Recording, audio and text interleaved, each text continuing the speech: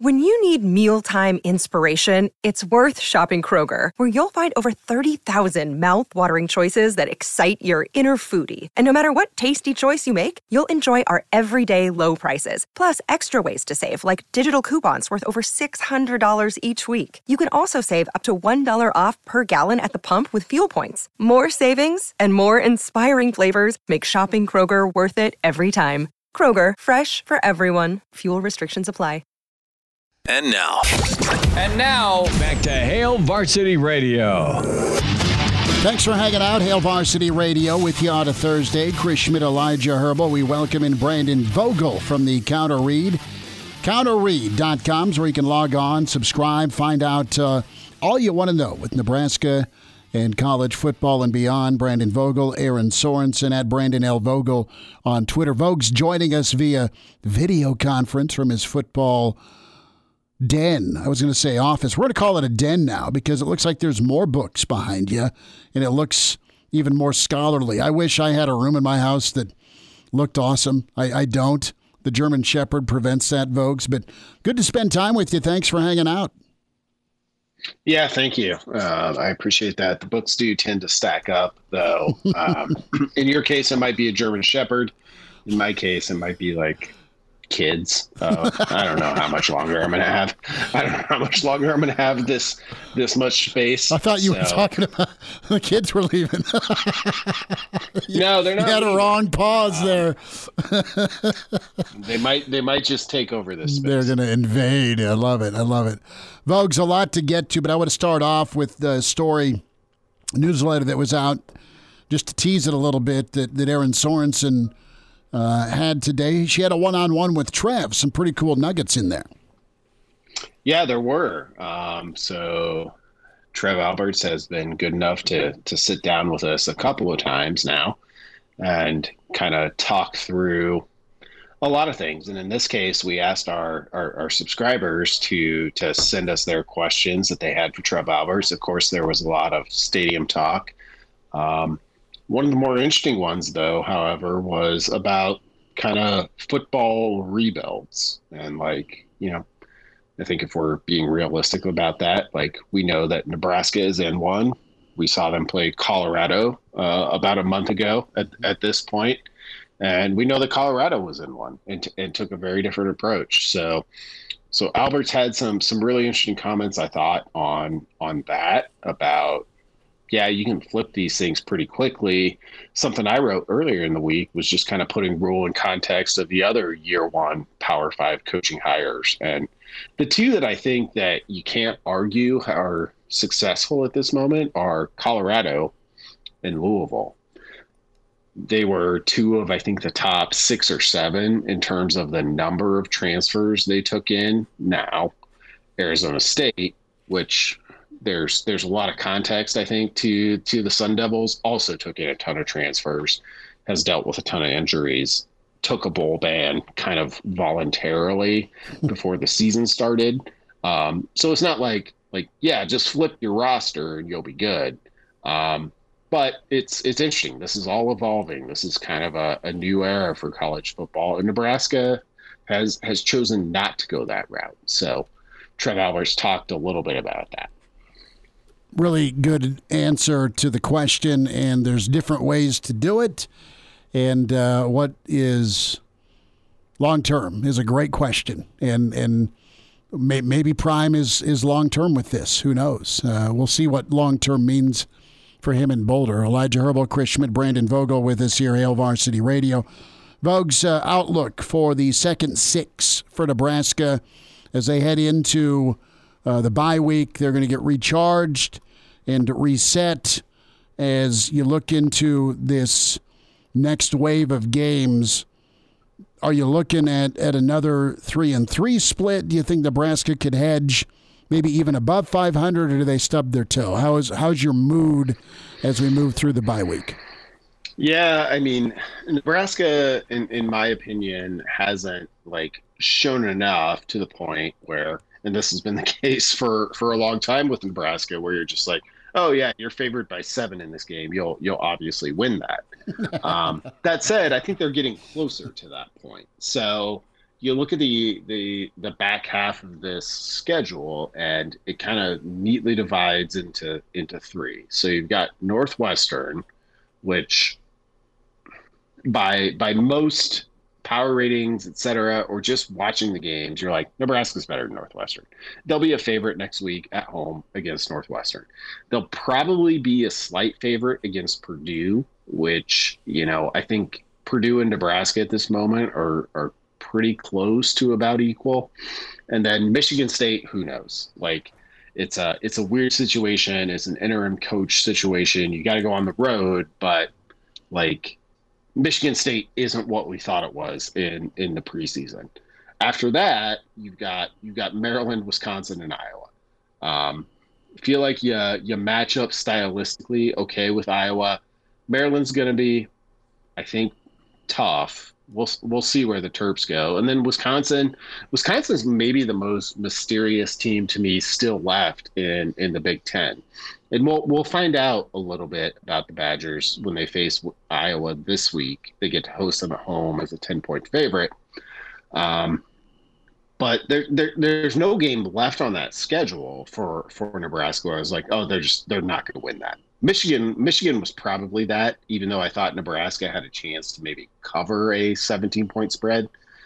They probably weren't going to win it. That's done. Like there's none of that left. So Nebraska is in a fortunate position of being able to write the rest of its season. I really do think that. And Brandon, if Nebraska does write the rest of its season, is a Big Ten West title out of the question? And I hate to go there, but halfway through the season, you look at all the games, I think you could see Nebraska getting a win. Maybe winnable is not the game to use because that gets contentious whenever you call everything winnable games. But as Matt Rule kind of said, there's not a game on the schedule we can't win, but there's also not a team left on the schedule that can't beat us. And if you run the table in those remaining 6 games, I mean, is that too crazy? Life is all about 9-3, I guess. Hey, I watched one pregame speech from Matt Rule, and I see 6 wins now. I mean, it's not out of the question. I wouldn't say it's probable, but I'm not sure running the table is what you have to do to win the Big Ten West. I mean, honestly, like with Wisconsin undefeated, Iowa with 1 loss in conference play, like. If you're a Husker fan who doesn't know what to do on Saturday and you're like, maybe I'll go to the pumpkin patch or whatever, totally get it. Like, I'll probably do that too. Watch that Iowa-Wisconsin game. Like, I think it's going to be the most telling one. And there's not a lot of great games in the Big Ten this week, to be honest. Seeing where those two teams kind of fall in and what happens between the two of them, and they're the last 2 opponents on Nebraska's schedule. Like a lot of it, I think, comes down to what Nebraska does against those two. If we look at them as favorites twice, so Northwestern, Purdue, Michigan State, a little bit up in the air. Michigan State will probably be favored because they're still at home. Like you've just got to steal like a win or two for us to be in November, like going to Wisconsin and talking about, oh, I think Nebraska, like if they win this game, they've got a shot. Like they're not out of the race. So it's not crazy to think along those lines, I guess is my ultimate point. And we'll see what Nebraska does from here. I mean, we know I don't know if we know, but we have a good idea what they are at this point. Pretty good defensively, which always gives you a chance in the Big Ten.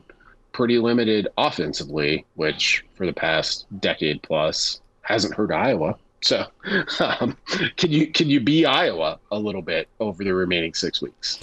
You can be limited and borderline bad offensively and still win the West. I mean, Wisconsin for years has had a really good run game and an offensive line, and it works to the tune of 8, 9, 10. I'm not dogging them. Yep. But once you get up against Michigan, Ohio State, I mean, you're annihilated, especially in Indy. Brandon Vogel's with us, counterread.com, at Brandon L. Vogel on Twitter. Vogues, want you to chime in on this bye week bucket list. The only other college football game I've been to that doesn't involve Nebraska was back in '92. It was Colorado, Kansas, a matchup of two top 25 teams. Remember it well. Good ball game. The Buffs won. Your thought? You've experienced some non-Nebraska college football Saturdays. What game / rivalry would you choose to see, or what team / venue would you want to go see? Not necessarily a matchup, but a team. Yeah, I mean, I think at number one on my list, and I've never been there. I didn't even get to watch it last Saturday because I was driving back from Illinois. Just got to listen to it, but listening to it somehow drove it home of like, I need to get to the Texas State Fair for Oklahoma, Texas. I mean, there's just so much around that game, and honestly, like this was another one where the game was great. And I feel like because it happens relatively early, it doesn't get the credit that, say, Ohio State, Michigan, or Auburn, Alabama, which happen, at the end of the season, get. But if you gave me the choice between those three, Ohio State, Michigan, Auburn, Alabama, or Texas, Oklahoma, I'm going to Texas, Oklahoma. There's so much to that one. I like to get out to college football games, rivalry or not, and there's so much good out there. Like if you're somebody who, is in a position where you're like, Nebraska doesn't play this week, I'm going to go watch a college football game. Where am I going to go? Like to that person who went to a Colorado, Kansas game, like maybe doesn't care about either team. Great idea. App State is one of the best atmospheres I've been to. Wyoming is one of the best atmospheres I've been to. So all of those things, like it's a huge sport, which is the beauty of it. And just getting out there and getting to experience things. Like if you love the sport itself, maybe you love Nebraska first and foremost, it's good. Like it changes your perspective just to get out and see like what else is out there. Brandon, quickly before we get you out of here, about a minute left. Less rivalry game, more rivalry trophy. Do you have a favorite rivalry trophy that you want to see get awarded in college football? I mean, there's a lot of good ones in the Big Ten. The Keg of Nails always stands out. Michigan and Minnesota played in a not very good game. If you're a Minnesota fan, for the Little Brown Jug. I like those things that were kind of organic, not workshopped, not put together by a marketing team, which unfortunately includes most of Nebraska's rivalry trophies in the Big Ten era. But it's just like, yeah, back in 1904, some student manager bought this jug, and that's what we play for now. That's the good stuff. So the Big Ten probably does lead the way here, but give me something ugly and old. I love it. Subscribe, counterread.com. Vogels, thanks for the time, bud. Thanks, guys. Have a good one.